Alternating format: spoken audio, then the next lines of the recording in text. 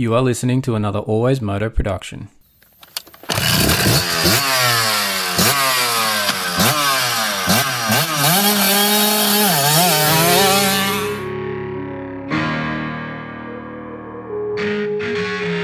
The Always Moto podcast with your host, David Hogan. We talk moto events from around the world. All the injuries, all the training ins and outs, the bikes, parts and gear inspections. The results, we interview your favourite riders. It's the Always Moto podcast. We occasionally have some coarse language and the odd stuff up along the way. If you don't like it or you don't agree with us, turn it off right now. I'd like to remind you that he is not a doctor.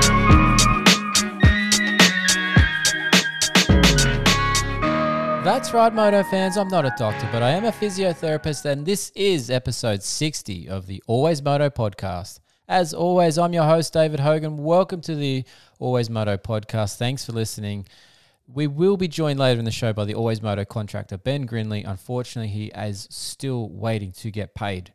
We never know what happens to that paycheck once we hit send. This is the Always Moto podcast. We are in the depths of the clinic and we are throwing strapping tape anywhere it will stick because that's what a physio does, I'm told, every other day. As always on the show, we'll be going through all things moto, particularly the injuries in our sport, because hashtag injuries are a part of moto and it's never been more accurate than the last 2 weeks in Supercross in the AMA. This week's show, we'll be talking Super Motocross from Denver and all things Achilles tendons that ended Eli Tomac's hopes of a title this year. Always Moto Fantasy League, the Super Motocross Emergency Department update heading into the final round of Salt Lake City. And God, I don't know if there's going to be too many people there. There's not many people left from injury point of view, but we'll talk about that later in the show. But bringing us the show today is Slantboard Guy. And don't forget, we have that affiliate deal in place with Slantboard. And they have offered a 10% discount for Always Moto podcast listeners. So if you want to get your squats on point in the gym, improve your standing technique on the bike with stronger legs, this simple piece of equipment is for you. Use the code ALWAYSMOTO in lowercase at checkout and you will save, and definitely you will be fitter and stronger with this piece of equipment. It's really helping my legs post my hip fracture. And look, it's just really easy to use and just a simple technique to get the best out of your squats. Check them out, guys and girls. They're well worth it. Now, if we're talking activity and exercise, we need to recover, and endurance recovery boots are also supporting the show, and they also have that affiliate deal with us as well. And if you want to maximize your training, you need to be recovered before each and every session. These recovery boots can help you be your best for your next effort. Use the code ALWAYSMOTO in lowercase at checkout to save with endurance recovery boots. Now, Moto's products, we need to get some cool products for our bikes. Everybody wants something awesome, something unique. Tech 167 3D printing is for you. They have something cool for your bike. Maybe it's just a funnel that screws straight into the oil filler cap and it means no mess. But you need to check out the products that these guys have and the capabilities that these guys have to print just about anything. A special code for the listeners here at Always Moto. You will not hear this code anywhere else. It's Always Moto at checkout in lowercase, and you will save on your certain purchase when you use that code at checkout on the Tech 167 3D printing site. As always, we need your show support as well. We still have our merch available to help support the show. Get an Always Moto t-shirt and rock it at your next race. They are $25 plus postage and handling. Send me an email to info@alwaysmoto.com. Put t-shirt order in the subject line and send us the size you want, and we'll be in touch regarding payment via PayPal. Now, sizes are a little small on the small side. Make sure you go up a size or two and you'll be happy with your shirt size. If you want to support the show as well, but in another way, you can just send us a donation to our Always Moto PayPal account. Drop a message or a question and we'll read it out live on the show. To find all our supporters, follow the links in the show notes or in our bio on our social media pages, and you'll get straight to those places to make your purchase and use those codes that we've just mentioned above.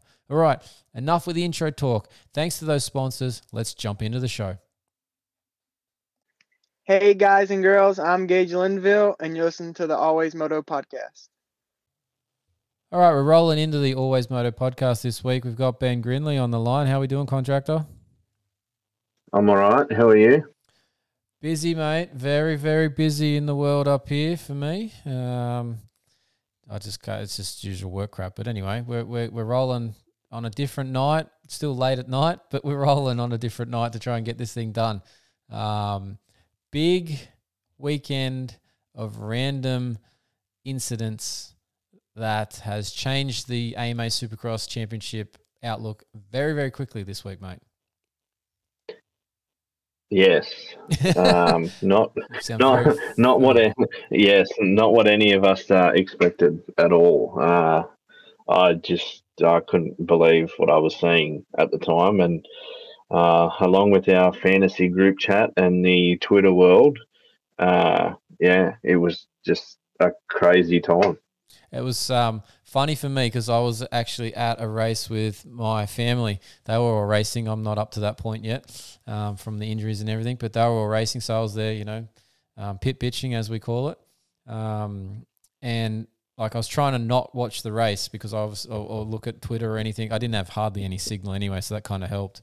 But every so often, the phone would obviously pick up signal and it would go nuts, just buzzing. And I'd look and it'd just say group chat and I was like, something's going on. I've got to find out what this is. But I managed to hold out. And when I finally looked at all those messages and read all the Twitter comments, oh my God, some people have no idea what they were watching.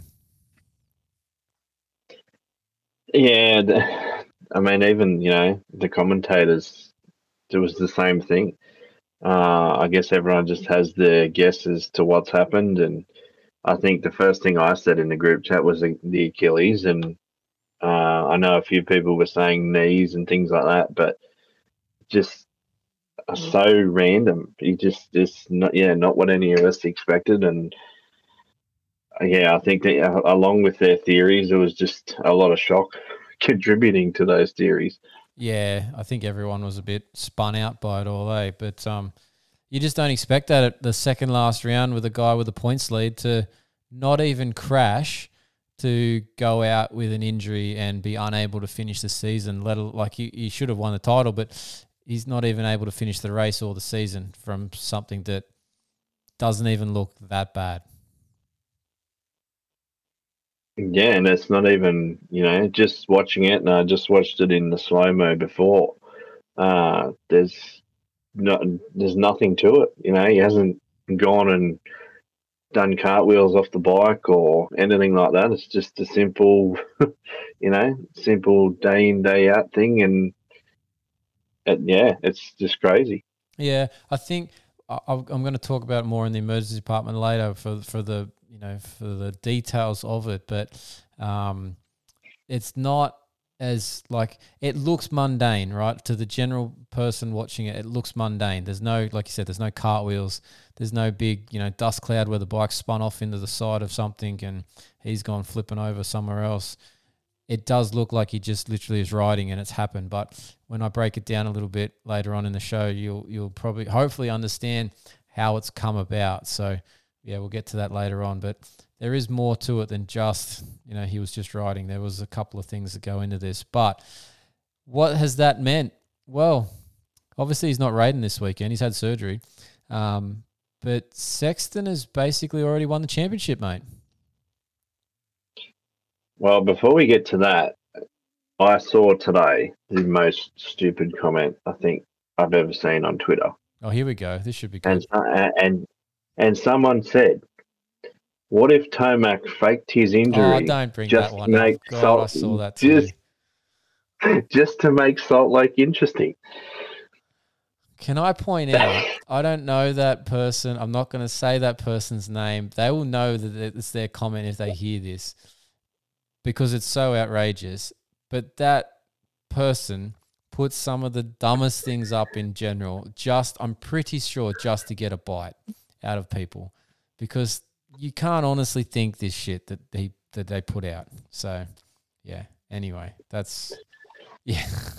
was bizarre. I had to say it just to see what you said because I just laughed at it. I'm trying to sort of bite my tongue on that one because that one frustrates me a lot. Oh, good work, mate. Yeah, nice work. All right, you poked the bear. Yeah. Oh, but anyway, so yes, Sexton. He's already the champ. Yeah, well, no one can catch him. Even, he can just sit out and still win. Exactly, that's my So, point. He theoretically, mathematically, practically, he is the champ. He just physically doesn't have the plate. And as soon as practice is over and Eli doesn't have a time in that session, Chase doesn't have to ride. That's exactly right. And that's just crazy. It's bizarre how this end of season has gone. We lost Cooper Webb. We've now lost Tomac, and it's not right to say it, but like essentially Chase is just going to stroll into this one and sit down in the winner's chair. Yeah, he is, but like he's earned it. Don't get me wrong, he's earned that, but yeah. That's how it looks, at the end of this, right? Like it's hard not to point it out that way, but it's also he has done a lot of work through the season to be in this position, but essentially he's just walking up and sitting down and going, "Oh, nobody wanted this seat, eh?" Yeah, that's right. And, you're right. He has, in a way, earned it. He's won the amount of races that he's won.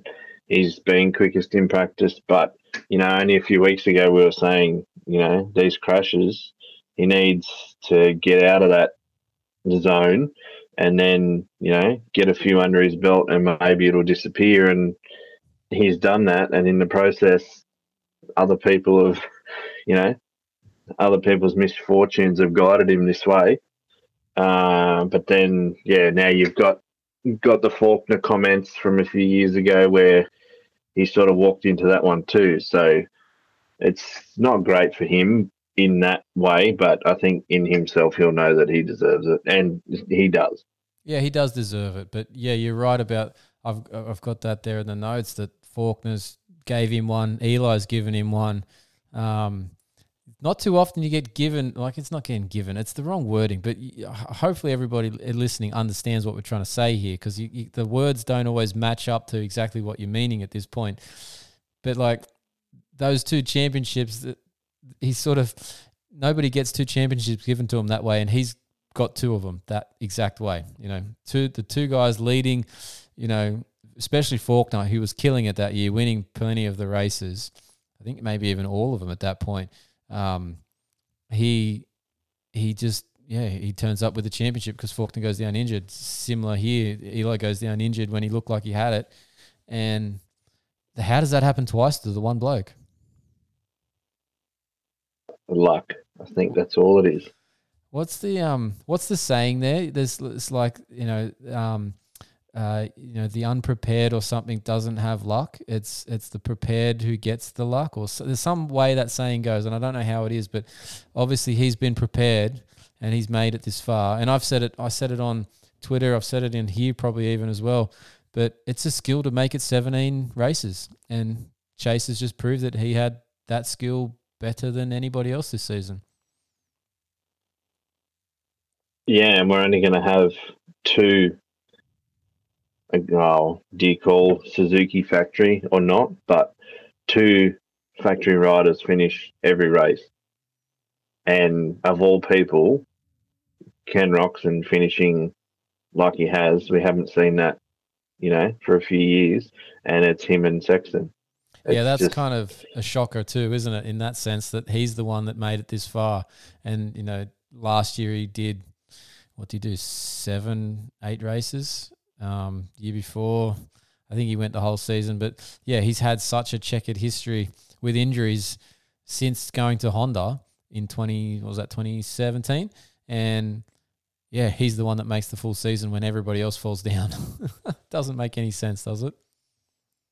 No. And I mean, he's been on the podium, the last few weeks too. So it's not just finishing, back in the pack. He's been on the podium and he's been there. So yeah, it's not what we expect, but he's there and Sexton's there, and that's it.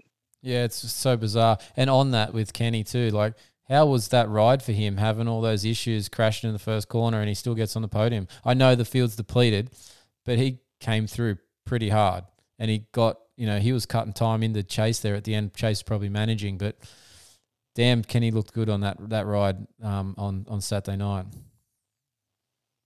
Yeah, he did. And I think by the time, he got up straight away, luckily. So I take it he didn't have to kick the bike.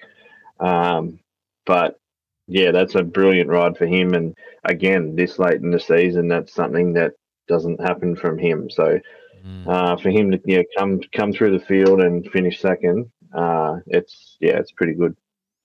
So I've got this here in the notes, but like at this point, obviously, Sexton's getting the championship on Saturday night. Great for him. But the outdoors looks very, very different to what it did 3 or 4 weeks ago when we were potentially seeing, Cooper Webb coming back to the outdoors, Sexton going to the outdoors, Tomac going again because he just signed on for it. Jet Lawrence going to be there in the 450 class. Dylan Ferrandis coming back. Ken Roxon was going to be doing it. Now we've got Tomac's out, Webb's out, Barsh is out, even though I didn't say him in that section. And Roxon's doing the World Supercross. Like, this is now basically, in my eyes, a Sexton Jet race with Ferrandis potentially showing up as well in between this at some point. But is this just how it's going to be? Like, is it going to be a bit of a boring 450 outdoor season? I don't know. Yeah, it's very possible. And heaven forbid if Jetson or Dylan or Chase go down in the beginning of the outdoors, that could be a real, it could be one of those Dungey seasons from back in the KTM days in like 2012 where Villapoto went out and Dungey basically won every moto hands down by a mile, Yeah, it'll be, you might have Plessinger or someone like that might just, come on through and say, oh, thanks. But yeah, I think, look, Sexton, Jet, Ferrandis, if he is all right, and, there's a few potential other riders that will get in there, maybe get, a win here and there. But yeah, I think for now they're the three. But we're just going to have to wait and see, and you might be able to gauge it off the first race or probably the first round or the second round. Because again, the same as Supercross, you get the first few out of the way, but we'll just have to wait and see. Yeah, definitely. Now, interesting to note, we're at elevation in Denver. Obviously, that's usually a bit fair talking point, and altitude gets brought up so many times on the commentary, which I'm not going to count how many that happened this weekend, and it'll happen again in Salt Lake because it's the same sort of scenario. But how was the Suzuki power on Saturday night in the 450 class? I think Chisholm whole-shotted the heat, McElrath whole-shotted the main event. Kenny got a pretty good start in the heat race, obviously crashed in the main, but got a podium. McElrath ran 5th. Pretty crazy night for Suzuki. Yeah, no, they did really well. And, I think the team would be pretty happy with that. But, yeah, like everyone says, the Suzukis aren't good enough. So I think that's been disproven this year with Kenny, Like, apart from the kickstart issue, which is sort of, when he crashes, you sort of like hold that clutch in, man. But apart from that, where has the bike been lacking? Yeah, I'm not. Yeah, your silence really was deafening. So yeah, there's nothing you can say there, is there? Really? Like, if you look at the season and how it's gone, there is no issue with that 2017 model bike that's still running around masquerading as a 2023. Like, really, that's what it is, isn't it? Like, but it just shows. Do you need all that technology? Apparently not. If you've got enough skill. No, they're just weight saving. Well, we'll just go with that. It might for the other normal consumer, that weight aspect might be a bit fatiguing on a longer ride. But yeah, for a fit dude like Kenny, and who's clearly fit this year, not having those late season issues or late moto issues, it's not an issue, obviously, in terms of that little bit of extra couple of kilos or whatever. So yeah, well done, Suzuki. It's nice to see you back in the mix, on the box, and with multiple riders. So yeah, it's It's really nice to see. Now, you're making some notes here as we're going along. I think you got something to say about AC's podium, mate. I feel like you were shedding a tear with AC as he was shedding a tear in his podium speech, being the super fan that you are. Mate, I think a lot of people were the same as me and him at that point.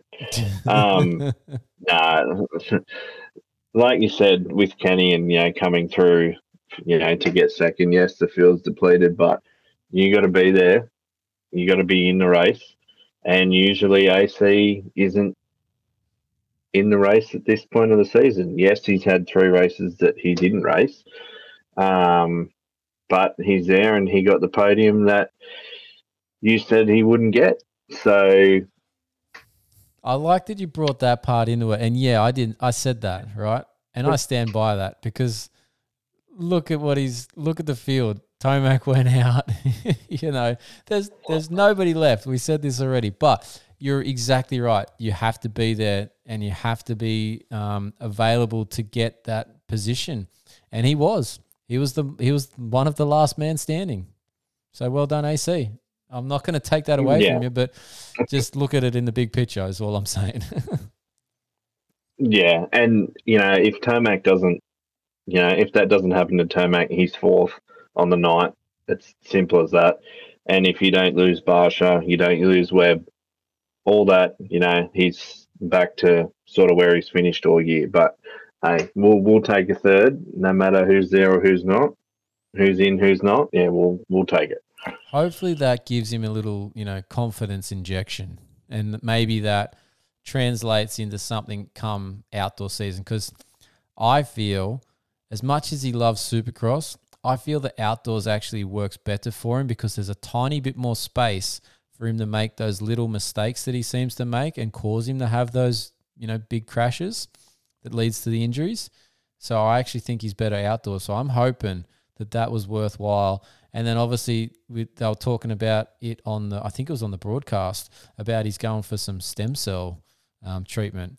I think it was the broadcast. Maybe it was one of the other podcasts I was listening to this week. But yeah, he's potentially getting some more stuff done to that arm injury that is, the nerve issue that he's had a lot of stuff done on in the last few years. He's still getting more treatment for. So maybe that works. I don't know. But yeah, maybe the confidence is all he needs for the outdoor season. Yeah, I'm hoping so. I think outdoors is more natural to him. He's got that 250 title that he won. And he came second to Zach Osborne as in the 450. So yeah, I think it's just a bit more natural for him, and hopefully with some momentum and some people out, he might be up there as well. Yeah, maybe. Now, final round predictions. You got anything for? Let's go the 250 class because it might actually have a bit of action going on. What do we think? Do we think it's going to be a Jetson trying to rub it in everybody's face for his final 250 race, or do you think Hunter's going to want to make a point out of this? I think they're both going to want to make a point. I think they're both on level wins. They are. They've 12 wins each out of, I think one's done 22 or something races and one's done 21 or something.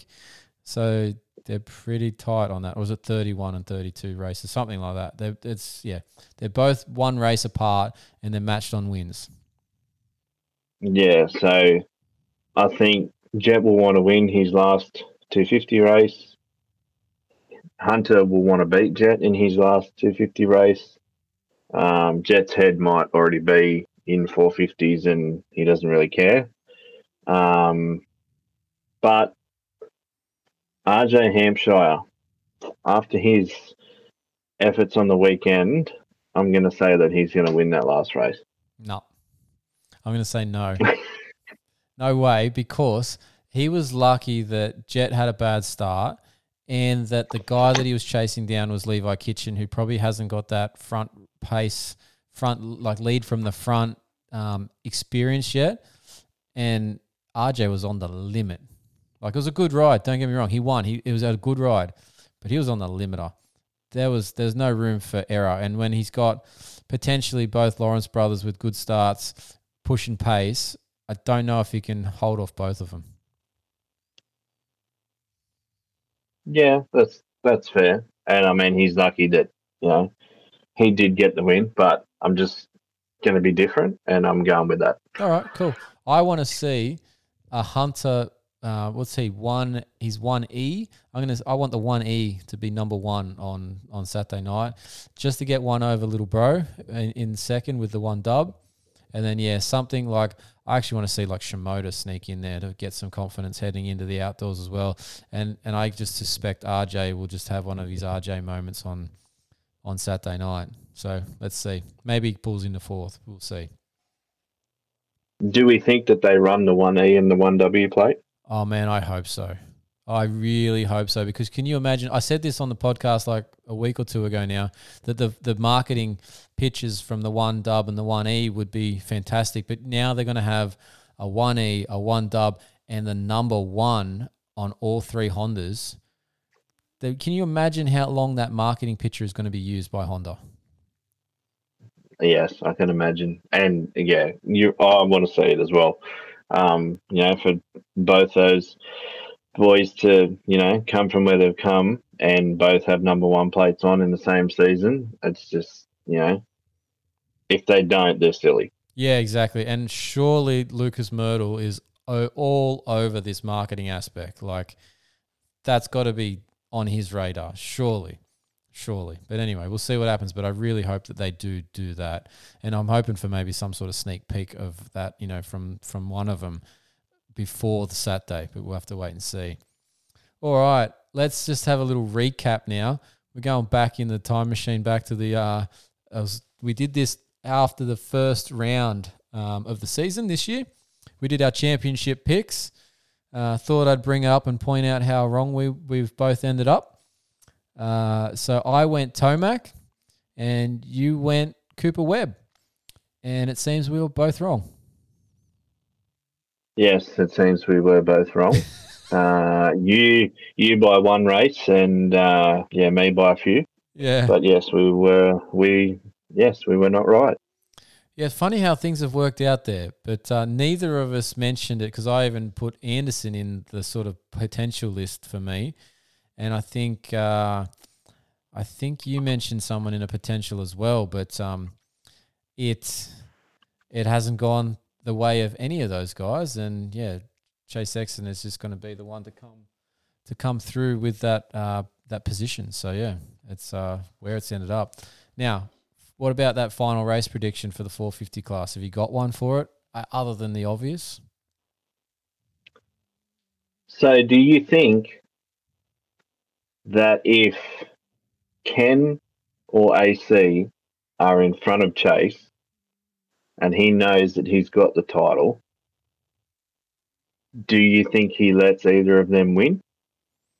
Or do you think that he... $100,000 question right there. Yeah. It's hard. Like, if he's sitting behind AC, he might go, they've all talked this week about, how good of friends they are and whatnot. And, does he let, someone else win, or does he just go, no, thanks, I'm taking the lot? Or he could even just roll around and get last. Who knows? just because he can. He could. He really could. Because he doesn't have to do anything, really. He's going to get $1 million championship bonus just by being there. He doesn't have to do anything different.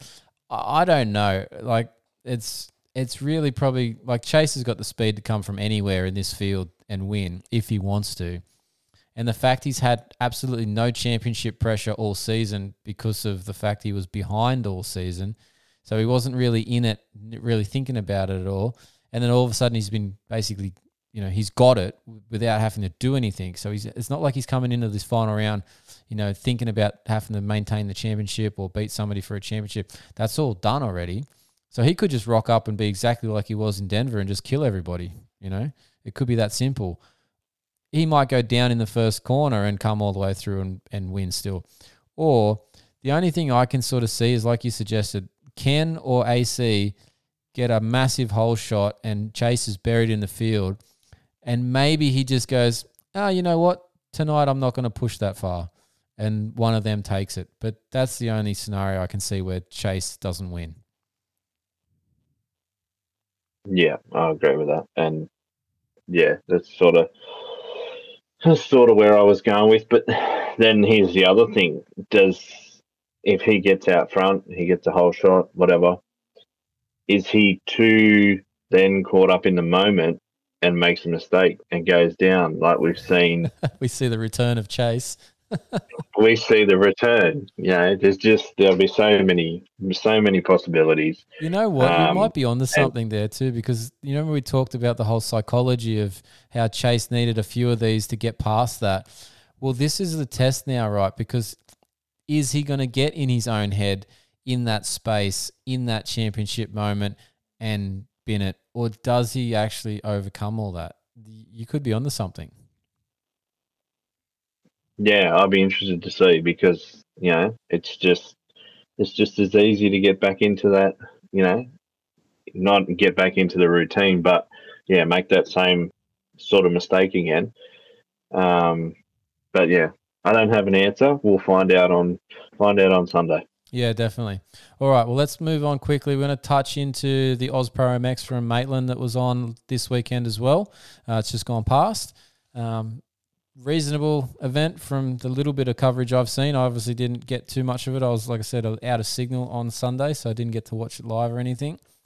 But Dean Ferris is back on top in the 450 class, which was a little bit of a shock for me, to be honest, after his return from his major injuries and his 2 retirement announcements.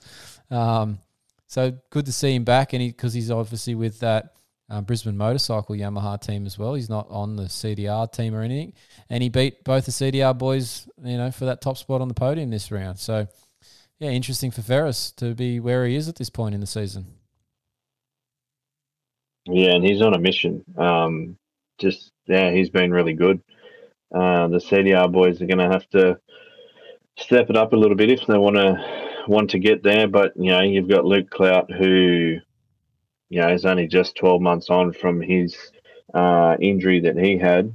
So to be getting up on the podium is probably pretty nice for him. And Tanti being the reigning champion, he's going to have to step it up as well. Yeah, they're going to have to find a bit more speed, it seems, in the whole moto. Tanti obviously qualified fastest there on the weekend, but wasn't able to show it in the races as such. But yeah, they're going to have to pick something up because Ferris seems to have it all back, it seems. So yeah, good for Dean. In the 250 class, it was a first time winner in Reese Budd, but he did it the hard way with a 3-2 moto score. Yeah, well, Nathan Crawford got the first race, and it's just I think he had a tip over in the second race, but yeah, he's just on a mission to try and get the points back from the points he lost earlier in the season. But it's good to see Bud get his first win and add a different name to the podium. Yeah, it was awesome for that side of things. Obviously, he's been working his way through the ranks, and yeah, it seems like he might be sort of putting in a bit of a fight for this one this year. So that's interesting to see. We'll have to obviously see how the next few rounds go. We've got a few yet to go in that Oz Pro MX season, so plenty more racing to come. All right, let's quickly touch on this week's race at Salt Lake. We've got our track map in here. Any thoughts on the track map, mate, before we go into our fantasy league talk? Not so much the track map, but there's just no final like a Las Vegas final. You're missing that, are you? Especially with, there's not much championship hype, obviously, going into this weekend. But, yeah, I think it's just not the last round when it's not in Las Vegas. But, Salt Lake was there for us during COVID, and we had those 8 or 7 races, whatever it was, to finish out the season. So for them to step up, it's good. But yeah, it's not it's not an exciting track. There's over under, a few other little things, but yeah, it's nothing that exciting. No, it looks pretty sort of stock standardy. I always find it funny this track map sort of doesn't look like it's using the whole floor space, and I feel like Salt Lake is a smaller venue of all of them. Like, I'm pretty sure this is going to be nearly, that under 50-second lap time, just purely on what it's been in years past, because it is a smaller venue. But yeah, like you said, there's only really the over-under bridge that makes it sort of somewhat interesting. And that's not, really anything. It's just that the fact that it's on there and you got the parts going in and out of it. It's a fairly straightforward obstacle from a rider point of view. The whoop section isn't massive, but it's a decent length, so that should be all right. But this place is usually baked dry, so it'll be, blue grooved whoops by the end of it that are chunked out everywhere. But yeah, there's nothing really jumping out at me that says this is going to be an awesome race, but we'll see on Saturday night, I guess. Yeah, that'd be, like I said, we'll just have to wait and see on Sunday. Yeah. All right, let's jump into Pulp MX Fantasy. Now, we're doing this a day earlier than usual for our Always Moto Fantasy League here on the podcast, but so we won't have the handicaps up because they're not currently available, or at least they weren't when I checked when we started the record on this. But we're going to go through what happened for our results in Denver. We're not going to obviously list the team for Salt Lake because we don't have any of that stuff, but we're going to just confirm what our overall prizes are going to be. We've just locked all those things in for positions and amounts and all that sort of stuff. So that'll be coming out. So we're going to have, we'll talk about that. And we're also going to do a little prelude to the MX Fantasy Series that's going to start here in a couple of weeks as well, and what we're going to be doing for that. So, Benny, let's look at the season at this point. You're in 65th overall in the league out of 110. You're on the wrong side of the halfway mark, mate. What's going on? Some bad choices, and I think it's a lot of bad choices. Yeah, some bad choices and unlucky choices that just cost me this year, but it is what it is. Yeah, look, I haven't done all that well, but I've been reasonably consistent, but I haven't had any decent scores anywhere, and I'm 31st in the league. So the ones that are out front are really killing it, which is good to see. Now, at this stage in the overall in the league, it's still a tight race for the top 3-4 positions. So we've got R. Jones 23 at the front on 3,930. 7 points back is Nobby's Talker.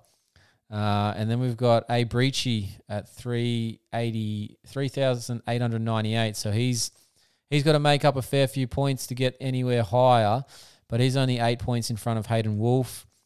And then fifth is a little bit of a gap back.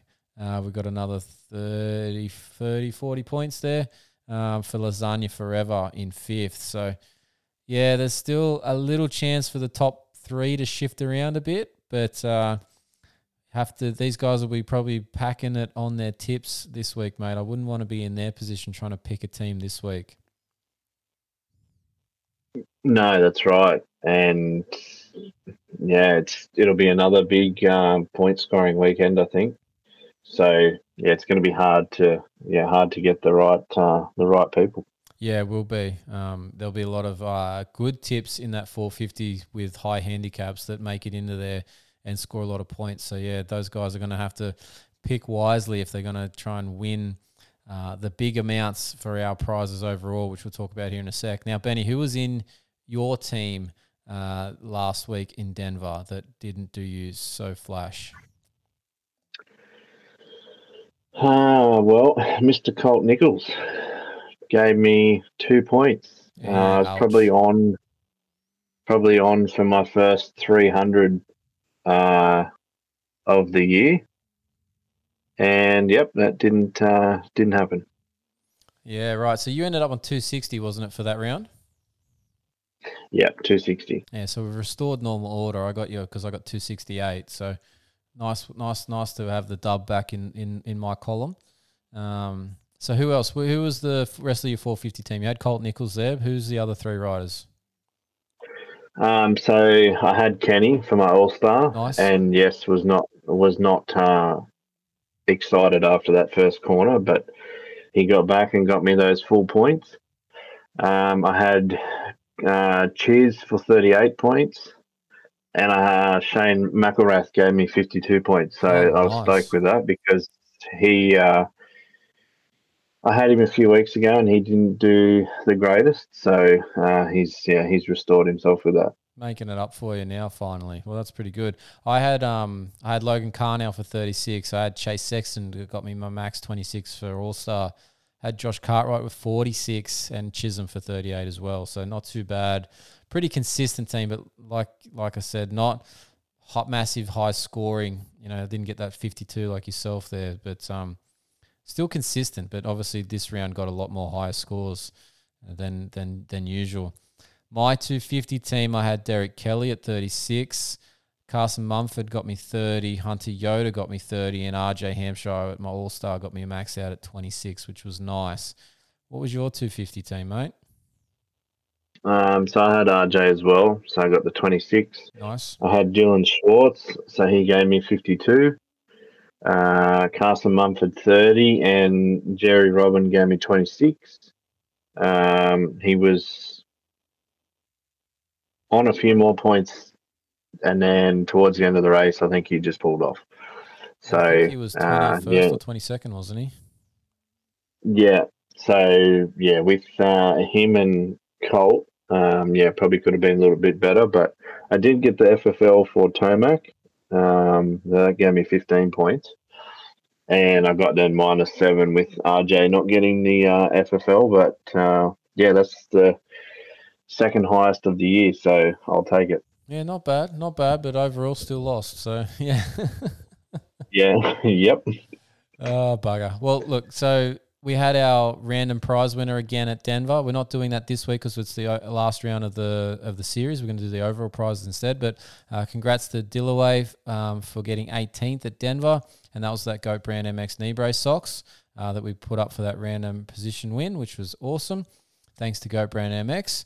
Now, let's talk overall prizes and just confirming them here, what they're going to be. We've been mentioning these sponsors all season long, and we're just going to tell you what position they are going to all fall into here now. So we've obviously had Coastal Motorcycle Centre on now for a couple of seasons. They've given us that store credit to give away. We're going to have first is a $500 voucher, second is a $300 voucher, and third is a $200 voucher. Fourth position is going to be a Goat Brand MX knee brace socks. Fifth is going to be the Thor MX goggles. Sixth is going to be the Michelin Australia front and rear tubes. So that's a 21 and an 18 or a 19-inch inner tubes. And seventh is going to be a set of Bolt MX gloves. So we're going to have prizes from first to seventh, which is awesome. That's the furthest we've gone in prizes in our league so far in the history of our league, which isn't that long, but makes it sound like we're doing something useful here. So that's pretty good, Benny. I rate our prize for this overall so far. Well, we've said it before and we'll say it again.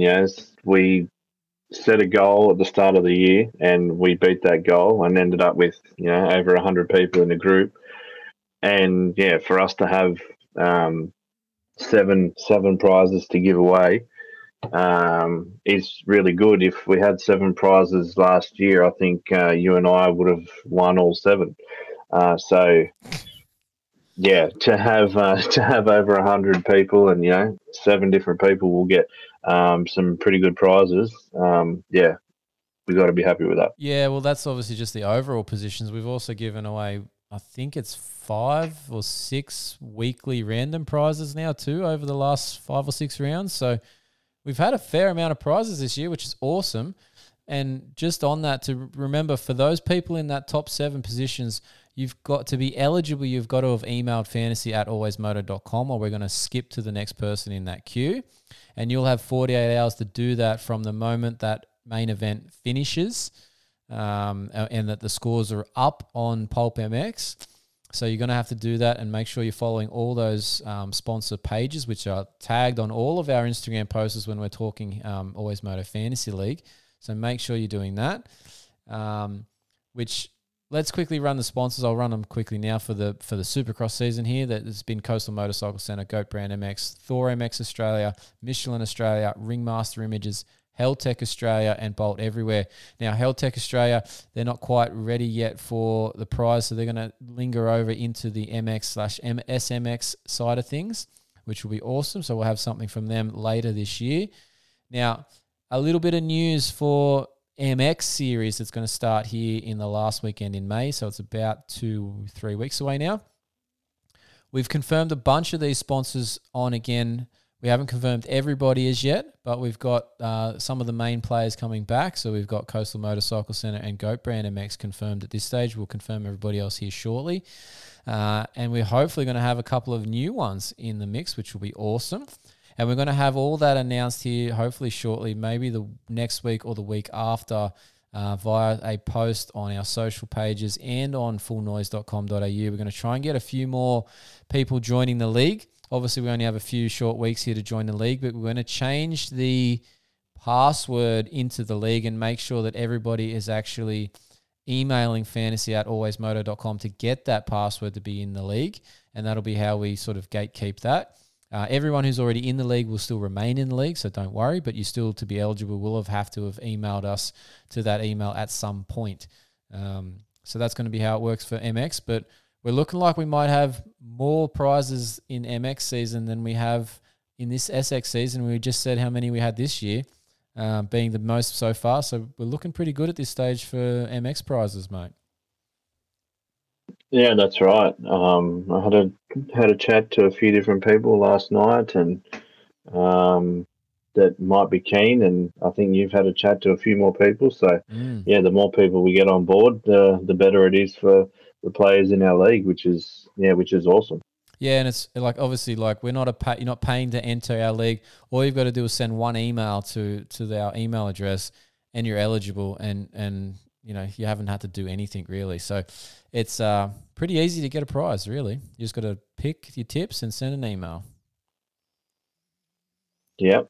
I want to ask you a question. Who was the first sponsor to come on and give us a prize the first time that you decided that that's what you wanted to do? I'm pretty sure that was Goat Brand MX. Yeah, it was. It was actually Goat Brand MX, and he has been there from the start, and he's given us 3 pairs of socks every season to give away. So, yeah, big thanks to Nath there from Goat Brand MX, which is pretty awesome that he's still here with us. And then, yeah, we had a couple of others. Coastal MX, Coastal Motorcycle Centre came on shortly after as well, which was pretty sweet. So, yeah, it's been good. Now, you've dropped in here too. Cool. We'll probably finish on the Always Moto Fantasy League on Pulp MX, but you've dropped in some of the Rocky Mountain fantasy scores here, mate. Is this just to make sure that you're getting at least some recognition for one site that you're leading on? Yes, I'm not going to let you get away with coming second in this one. Mate, it's not that far apart. Like, if I have a good round, I'm going to get you. You know what happened to me, and you'll laugh at this. I put my picks in last week. I think it was about Wednesday, and so I've got another one with a mate as well, so it's pretty close in that one too. And I put my picks in, and they didn't save, so it redid the week before. Yep. So I had Webb in my team, I had Barsha in my team, I had Sexton coming first was the only thing that saved me enough to keep me in front. And I think I had someone else in there. But I was very unlucky, so I'm lucky to just still be leading. But, yeah, I think there's not much to choose from. But you're right, you could have a good week and you could still beat me. And that would not surprise me at all if that happened, because I've led most of the season. You know, but how much I love Rocky Mountain Fantasy League, right? I don't care how much you love it. Well, you know your story there I'm taking it. You know your story there about not saving your picks. There's been at least 4 weeks that I can definitely say, and last week was one of them, where I haven't even gone on there and put a team in because I knew that they already had a team picked from the week before. And I'm pretty sure I've done that each week with riders that weren't there the next week. So so I don't know if you want to claim too much on this one, but I really do not pay attention to that at all. that closely. I'm definitely on the Pulp MX one, but yeah, Rocky Mountain Fantasy is not high on my priority list. Righto. So you didn't pick a team, right, for Denver? No, did not. So, right. So for obviously the week before then, this was your team. So you had Sexton, Tomac, Roxon, Justin Hill, Colt Nichols, and Kyle Chisholm, right? That's from round 15. Yeah. So that's carried over to your round 16. Yep. Your round 16 gave you 55 points because you got Justin Hill and Chase Wright. And that's all I had. And you had Ken Roxon one off. So you still ended up with 55 points, not even choosing. Yeah, I didn't even pick anybody. Yeah, it's the beauty. That's why I don't rate that game, because if I don't pick, I should get 0. And I think it's only just changed this year, because I remember getting 0, I think last year or the year before. So they've only just brought that in, that it continues over. Yeah. Well, anyway, like I said, I you know how much I love Rocky Mountain Fantasy League. So anyway, it is what it is. But look, Always Moto Fantasy League is where it's at with the group chat. We've got that going there. If you want to be a part of that, send us a DM. You can jump in there and be a part of it for the outdoor season. There's plenty of good chat going on in there. But yeah, it's going to be prize time for the overall for the Supercross here at the end of this week. Make sure you've sent that email in. Make sure you're following those sponsor pages, and you'll get yourself a prize if you're in the top 7 by the end of Saturday night's main event. All right, let's unless you got something else, Benny, before we jump into a break. What do you got, mate? You got anything? Yeah, so I was just looking. So I'm on the fantasy page, giving you your scores. Oh yeah, here we go. I'm just looking at the race results. Tomac did 3 laps, and everyone else did 28. Tomac still had the fastest lap of that race. Wow. Yeah, that's impressive. Yeah, 3 laps, and he still kept the fastest lap of that race. Yeah, well, it didn't really help him in the long run, but yeah, it is what it is, I guess. Yeah. All right, let's take a break on the Always Moto podcast. We'll leave the contractor there and we'll move into the emergency department. I'm Kyle Greason, and you're listening to the Always Moto podcast. All right, guys and girls, welcome back to the Always Moto podcast. This is episode 60 of the Always Moto podcast. Thanks for joining us, and as always, thanks for listening, or thanks for watching. We are now in the emergency department segment of the show, and if you aren't aware, we have this on our YouTube channel, just this segment of the show, so that you can watch this segment whilst we talk through it. So you might be listening on the podcast and think, hey, what's he got going on the video side of things? Check it out on YouTube. Make sure you subscribe to the channel and like the videos. And on the podcast side of things, make sure you're following the podcast feed so you don't miss out on a single episode. And if your podcast player allows, please leave us a rating. It helps bring in more people so we can keep putting out more content for you guys and girls out there to enjoy about the injuries in our sport and the training methods and the recoveries and all those interesting bits and pieces that go on behind the scenes that you might not understand, but hopefully we do, and we can bring that to you. And show you something different that you don't get on any other podcast or video content in this detail, because I'm a physio bringing it to you with exercise and sports science background. So hopefully you're getting something out of these podcasts and videos on YouTube that you won't get anywhere else, because hopefully we are the best injury content source on Moto Media going around. All right, so the reason you're here is the emergency department. Let's get straight into it. The emergency department. All the injuries, all the gory details, and when they'll be back on track.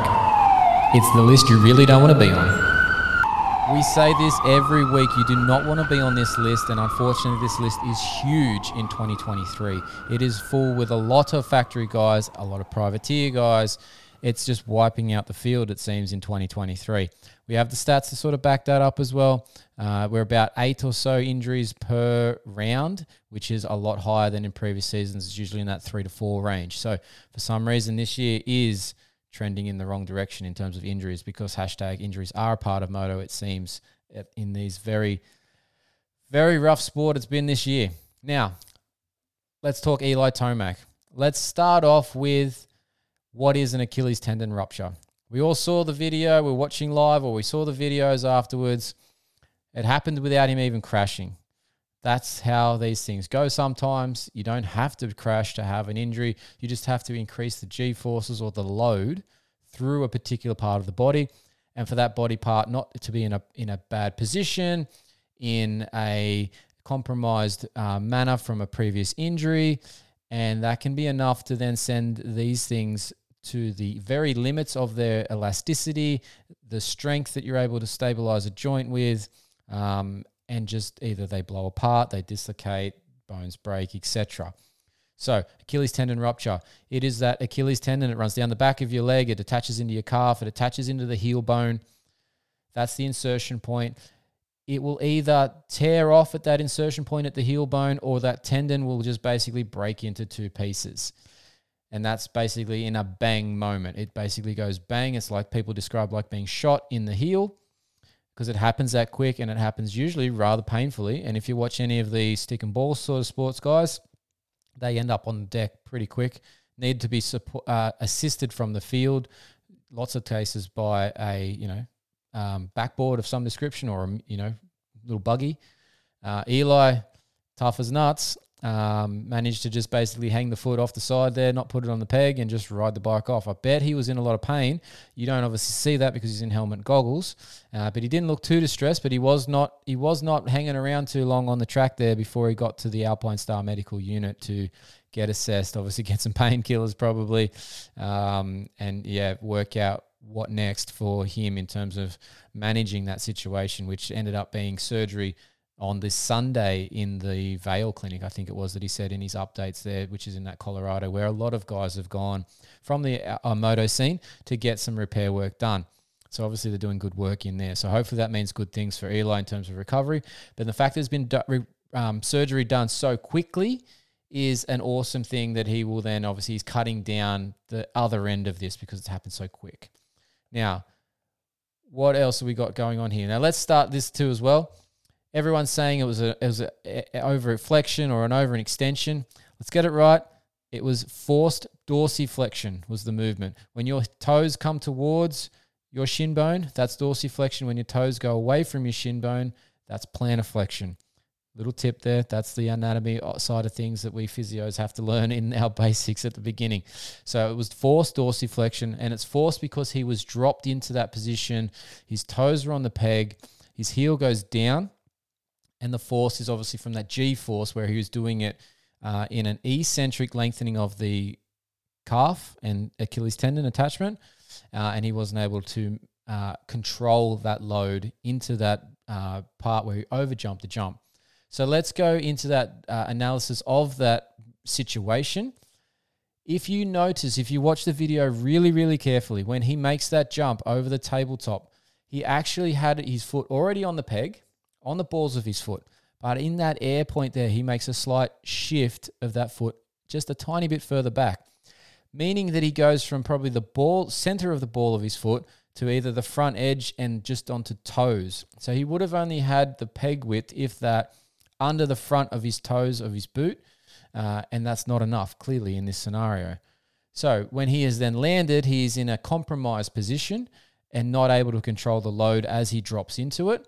And that's what then leads to the bang moment that caused the Achilles tendon to break. So that was issue number one. Next off, if we go a bit further down, and this is sort of, this is a bit of a, clap to James Stewart at this point. I listened to a little short that he had on his podcast this week. So it was one of his Instagram videos. I haven't heard the whole show, but I heard this little description that he did. And he describes that moment as he lands as well, as like being on a trampoline and a double bounce situation, where the second bounce you're not quite ready for, and it sort of comes up and gets you before you're ready, and you might be relaxed or extended at the knee joint and not prepared to absorb all that energy that's coming back up from that double bounce situation. And if you watch the video, James is pretty much spot on in that aspect. There is a moment where Eli looks like he's almost light and like floating and really relatively relaxed and straight. And that's right before he hits that point. And so then the bike actually comes into that and doesn't react probably in the way that he's expecting to.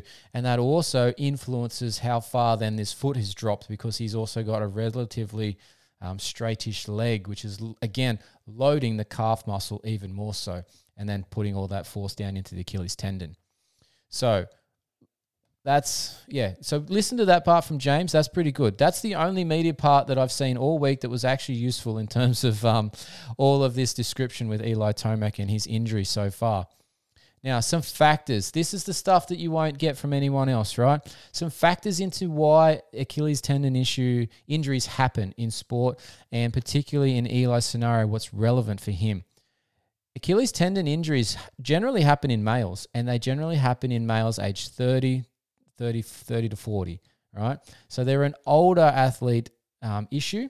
They're a male athlete issue. And there's a couple of reasons around that. One is that in that period, obviously, you are still trying to do exactly the same effort, but you are starting to age. Once you hit 25, you are starting to age. Unfortunately, if you didn't know that, you do now. At 25 years old, you officially hit aging point. You no longer regenerate and create new in the same manner that you did before 25, right? Everyone's slightly different, but basically 25 is that point. So over into the 30s, you're into a point where you're not recovering and regenerating and rebuilding in the same manner, in the same rate, right? Now, what happens is, and Eli might not have even known this, his dad, John, in terms of his trainer, might not have known this either, but over that point, if you continue to train in the same way, or you actually have to modify training to accommodate your lack of recovery, you still aren't breaking down and rebuilding tendons, muscles in the same manner. And you can actually slowly be deteriorating a tendon health over the course of a season without even knowing or realizing. And that's what happens to a lot of these male athletes in that 30 to 40 bracket that it occurs to, because they then have these issues 3/4 late in a season, all right? Doesn't get much later in the Supercross season than around 16 of 17. So that's kind of relevant in this scenario. But Eli is now also a man in his 30s. He's also a man that was considering retirement, probably because of the fact that he's maybe not recovering in the same sense as he did when he was 20, 25.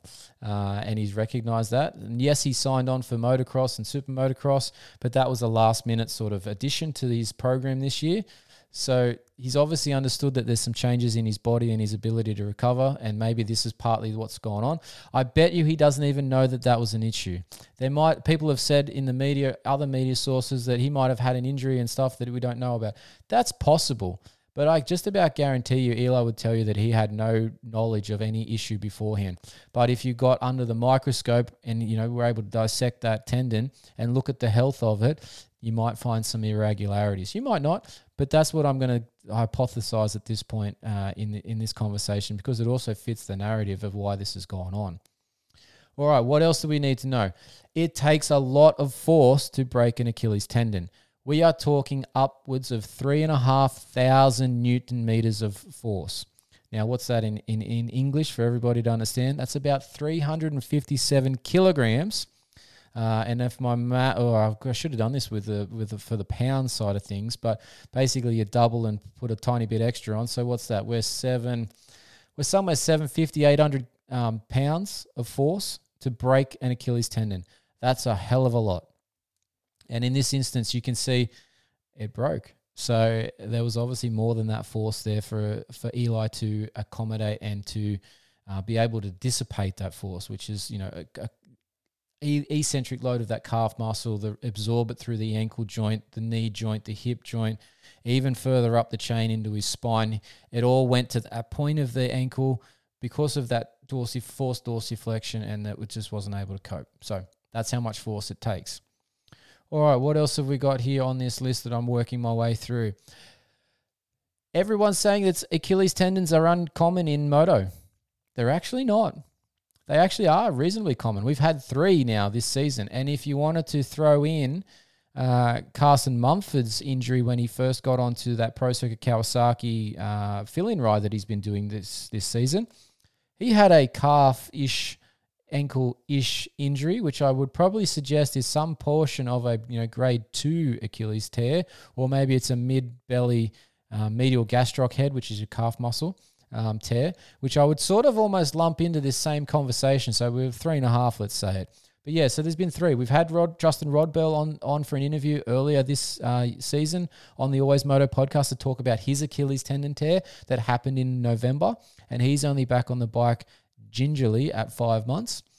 And Vince Freeze. Now, not everybody knows about this, but Justin Rodbell mentioned that Vince had reached out to him whilst he was on the podcast with us and said that he'd had the same injury. So we're going to go with it. That he's had that full Achilles rupture as well. And he had it around the same point, and he was back on the bike around the same point, about that 5.5, 6 months mark.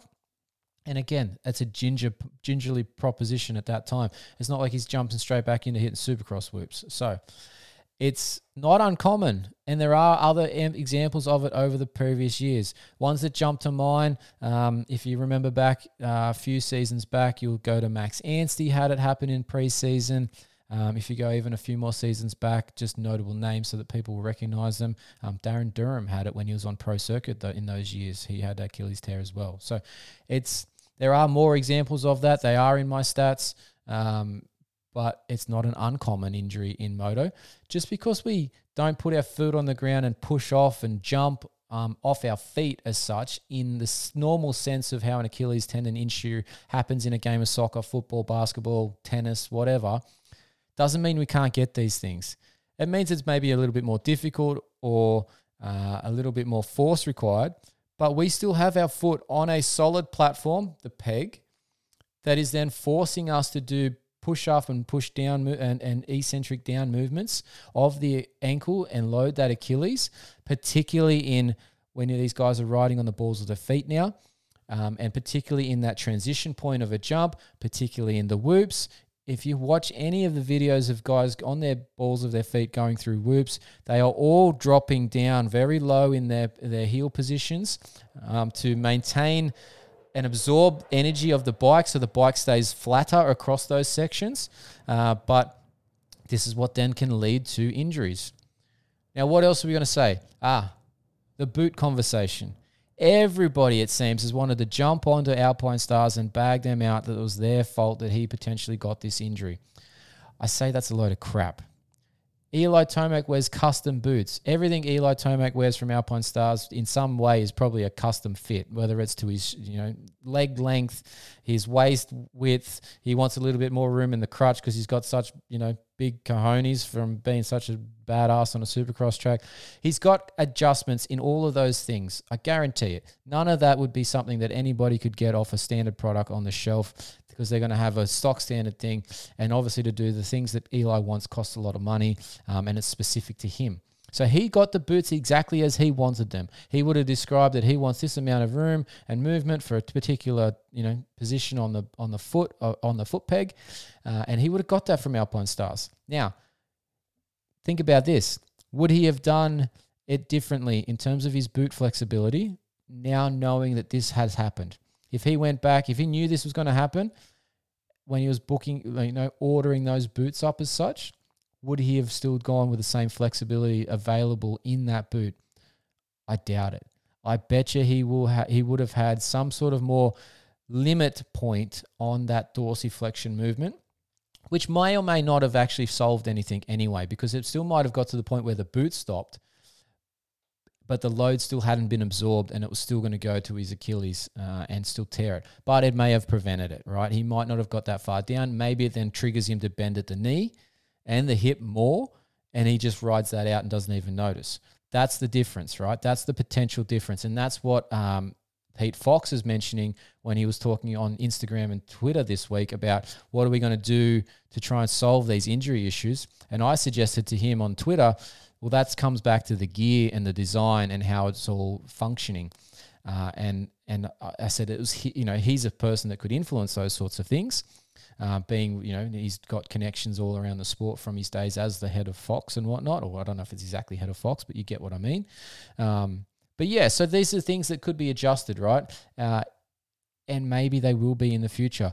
When Eli comes back, and we'll talk about this in a sec, if Eli does get back in a pair of bike boots on whatever level, I bet you he's going to have a variant on that leg and potentially both legs to protect his Achilles in the future, because he's now going to be at risk of re-tearing that in the future in that same sort of position with that same sort of load. All of those things, the load that we mentioned before, that 3,500 newtons, for him now is going to be lower. It'll be more like 3,000 newtons that it requires to tear that, because no matter what he does recovery-wise, that is going to be a weak point for him. It's an existing issue.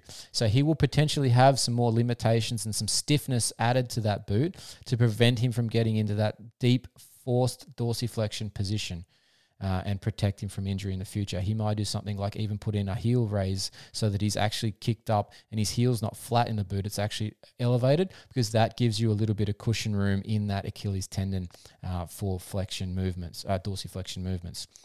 So there's some things that he might do differently with his boots, but you'll have to wait and see. So do we see Eli Tomac back? What are the thoughts from myself as a physio and the recovery time and what he could do after this?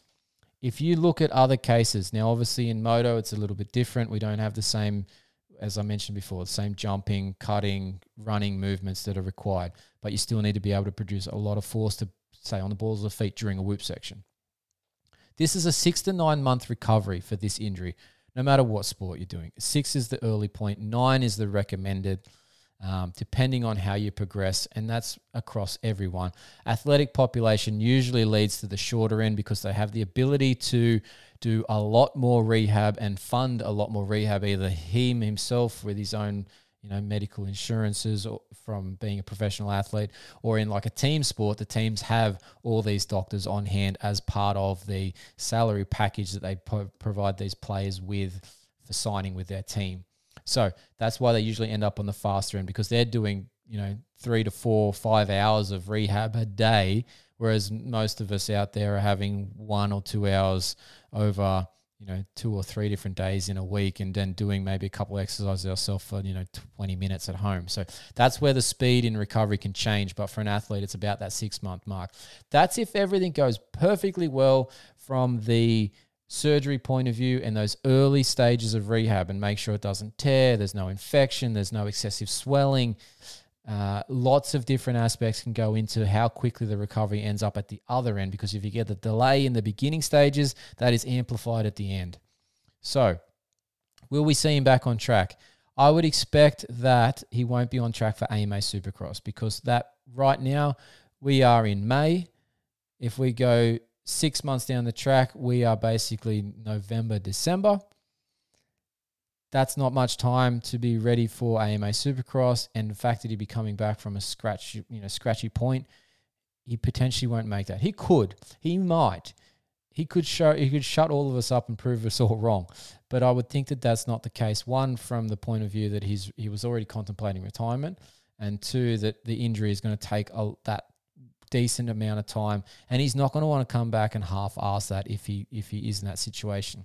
What I consider to be the best scenario for him being back on track is him at a World Supercross point of view that starts in like a June, July next year, if that's still running and all still going as expected, or they might change the formats and series points and dates and everything. But if it was this year, where the series for the World Supercross starts on the 3rd of July, that's what I would expect him to be ready by, because that's then just over that 12-month mark, and he would then have plenty of time to be as close to 100% as possible, not coming in at sort of 80% and trying to build through the season.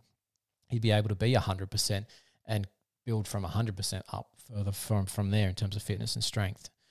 So that's what I believe will happen. And that is all with a proviso of if he comes back at all. There is still that chance that he may never return. Unfortunately, not every champion gets the fairy tale ending. It's just not how it goes, unfortunately. It's just sometimes shit happens, really. All right, that's our Eli Tomac talk. We're going to move on to the next parts of the next riders in the emergency department, but there's plenty to digest there. If you have any questions, feel free to reach out to me. Drop a comment in the YouTube show below. Send me a message, a DM on Instagram. It's always.moto.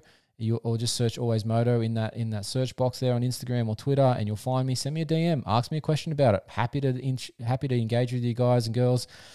and fill in the blanks for you if you have those burning questions you don't understand. So get in touch with us. We'll help you out. All right, next on the list, Colt Nichols. Not really sure what happened to Colt. There was talk that obviously he pulled out of the race, and there was talk that he was a bit beat up and needed some scans. He's done all that and apparently is racing this week. So we don't really know if there was anything wrong. We don't really know if there was something wrong, what it was wrong. And I'm wondering if this is then another one of those non-reported concussion sort of situations where they didn't want to end up on a protocol and potentially miss a week. So he just sort of disappeared up the tunnel, didn't tell anybody what was going on, and went and got checked out during the week on his own accord. Don't know, could be completely wrong there, but it just seems too weird that there's been not sort of any information about this other than the fact that he'll be back. So that's the Colt Nichols update. This will potentially be his last race with HRC. We'll have to see what he does. I believe there might be a World Supercross thing or something like that, but yeah. See what he's doing here shortly, but he's got one more race this weekend, and he'll be at Salt Lake. Aaron Plessinger, that Red Bull KTM rider who has been out of action for the last couple of weeks, tried again, didn't race Denver. Maybe this weekend, we don't know. I would suggest that the best course of action here for Aaron Plessinger is to just sit out and rest. He's got 2 more weeks until the start of outdoors, and he would be much better placed if he just gave that rest and the body the chance to recover and be 100% coming into that, because he has a chance of getting some regular podiums in this outdoor series at the beginning of the series at least, because of all the guys already on the emergence department list that we won't talk about necessarily, but there's so many factory guys out. It's ridiculous.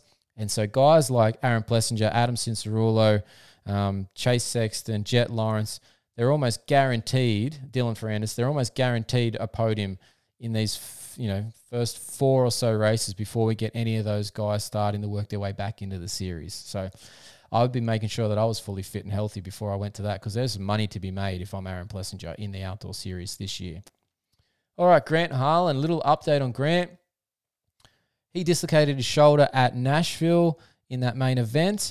We spoke to him during the week. He said he was going to give Denver a try, see how it goes, and if it doesn't go well, he'd pull out. But it went really well. He got 9th in the main event. We spoke to him again this week. He's indicated that he was a bit sore in the shoulder, but nothing major, and he had no weaknesses. So he was good to go, and he proved it with a 9th in the main event. He's a little sore the day or so afterwards, but he's going again this week at Salt Lake. So nice work to Grant Harlan.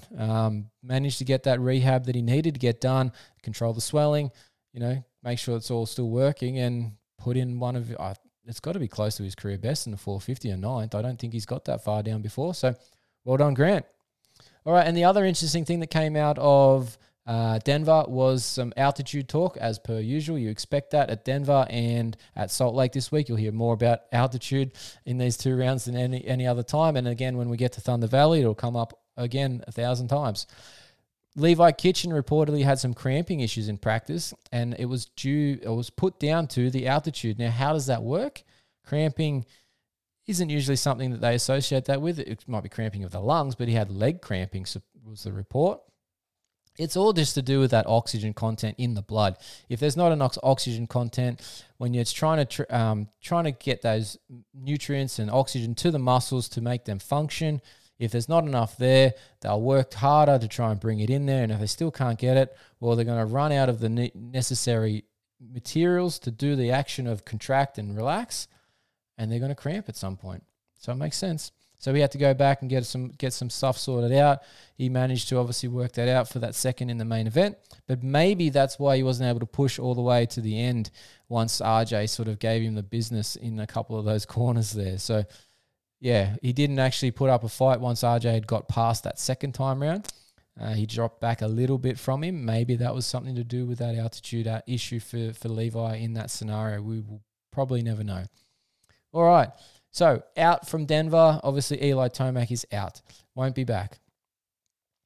Making returns this week in Salt Lake, we don't think anybody. Aaron Plessinger is the only maybe, but you won't know until we see him. And like I said, the smart move is for him to sit out into outdoors. Actually, one other injury we've missed here.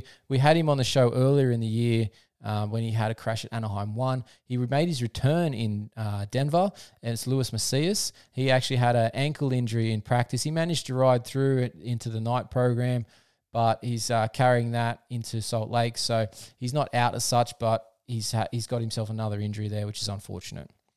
All right, some injury updates from that recovery path that we've been trying to follow a little bit here on the Emergency Department show now as well, just to keep track of some of these guys a bit better for you fans out there. Kyle Greason, who we interviewed earlier in the season, who had that L3 burst fracture back about 23 weeks ago, which I think puts us back to like November, if I'm remembering that correctly. He has actually been seen back on a bike this last week, which is awesome news for Kyle. Now, I don't think that's meaning he's coming back to the races anytime soon. He's obviously got a lot of things to work through just yet, but after being off the bike for that long. But it's awesome to see that these guys start getting some normal activities back into their lives. I know for myself with my own injuries that I've been dealing with in the last 10 to 12, 11 months now, it's nice just to do a couple of things that make you feel normal. So for Kyle, I'm sure that was a nice smile on the face under the helmet there as he rolled out onto the track the first time, and just to get that feeling back is a nice thing to go through. So yeah, good to see Kyle back on the bike. The other one that's an update that's relevant this week, we saw an update from Nate Thrasher, that Monster Energy Star Racing Yamaha rider. It said that he's finally had the surgery. Now, we reported on that a few weeks ago. We had some information from his team manager that he was getting the surgery about 2 weeks ago for his ACL. But I dare say that's been delayed because of some issues with his hip, or at least recovery from his hip issues that he went from that dislocation, because he had those bone fragments. He would have had to have surgery to fix all that. He would have either had some pain, swelling, or function issues that then led to them to say, we need to wait on this ACL surgery. So all that means is it's bumped him back about 2 weeks in the recovery stage. It's not the end of the world, but it's making things look a lot tighter for his prep for season 2024. And we're talking that because now that this has been delayed, there's no way he's getting to Super Motocross in September to be ready from the hip surgery, the collarbone, and the ACL. It's not looking very likely at all. So he's going to be pushing it uphill, as they say, to be ready for Supercross in 2024. But he's going to definitely probably be the one that they put to the East Coast round, being the second coast that starts, just to give him that tiny bit of longer window to get through and be recovered in time. All right, that's the emergency department this week, heading into Salt Lake City for the final round of Monster Energy Supercross. We'll start doing so after this week's race. The next episode of the emergency department will be our updates on our stats for the 2023 season for Supercross, and we'll make some comparisons to previous years. And that'll be very interesting to hear what the end number is for the total injuries in the season, but also then what that averages out to be per round, which is, like I said at the start, it's pretty high. It's about 8 at the moment. Hopefully it's a quiet week this week in terms of injuries, and we can keep it 7 to 8 sort of thing and get that average down a little bit, because it's super high at the moment. All right, let's move over. We're going to do a Dave's Diatribe now. This is Dave's Diatribe. What's a diatribe? A diatribe is a forceful and bitter attack against someone or something. So keep your head down. You might be next. Could be next, that's right. We go after anyone and anything at times. Now, I missed out on seeing this race at Denver live on the weekend. I was actually out with my family at a race. We're out of signal, so I wasn't able to keep up with much of it at all. But we camped in a tent. It was awesome time for the family. My kids haven't really done that in a long time, and they don't really remember it. They're only young the last time we did it. So they had a ball of a time, which was awesome. The only issue I've got with it, who the hell starts a generator up at 4 a.m.? I'm in a tent, dude. I can hear everything. I don't need a generator running. I was awake from 4 till the alarm went off at 6:30 when I had to get up and start prepping everybody's bikes. I wasn't riding, which it would have sucked if I didn't get that sleep if I was riding. But come on, dude. 4 a.m. Give it a rest. At least wait until the sun's up.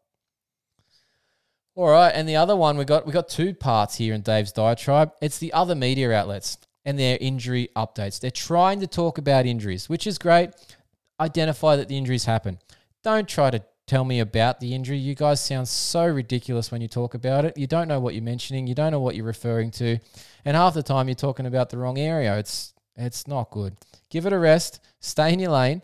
I don't try to talk about silly season rumors. I let you guys do that. I bring it up once you guys have already talked about it. But I don't try and report on it. That's not my lane. Stay out of my lane. If you need help, give us a call. I can come on your show too. It's easy. I'm available. I'll work anywhere, anytime. Just give us a yell. I'll give you a hand. Just don't butcher it for me, all right? Make sure you're directing all your moto buddies out there to come and listen to the Always Moto stuff when it's talking about injuries, because you'll get a much better insight into what's happening than you'll find on those other outlets. Maybe one day I'll be on one of those other outlets on a bit of a more permanent gig, but for now, I've got my own stage. I'm going to use it to my advantage. All right. Let's take a quick break here on the show.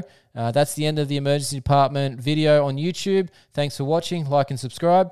But let's take a break on the full podcast episode, and we'll be back in just a sec with a weekly inspection highlight. Hey guys, this is Grant Harlan, and this is the Always Moto podcast.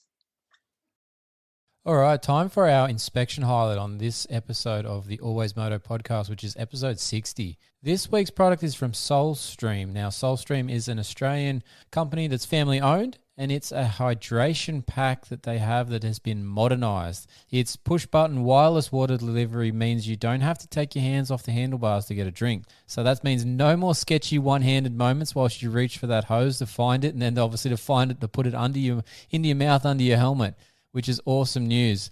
With SoulStream, simply open your mouth, push the button on your handlebars, and your thirst is quenched. The kit comes with everything you need to get set up. Now, there is a bit of setup involved because you obviously have to set up this pump system in the hydration pack and the button on the handlebars. And you do need to pay attention to the instructions to get the little things like the hose length and placement right to ensure you can move your head normally and not kink the hose and not have it pull off your helmet, etc. So you do need to pay attention to the setup of this product. It's available in 2 and 3 litre hydration pack options, which is awesome for those longer rides.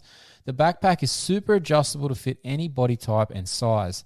Plenty of storage compartments as well, and it's a very well padded back area that contacts your back of that pack as well, which is very nice to wear.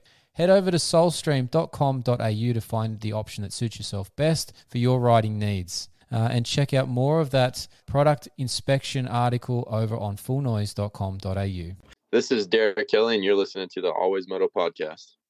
All right, guys and girls, we are back. Thanks for listening to the Always Moto podcast, episode 60. Let's wrap this thing up. Don't forget to send in those t-shirt orders to info@alwaysmoto.com.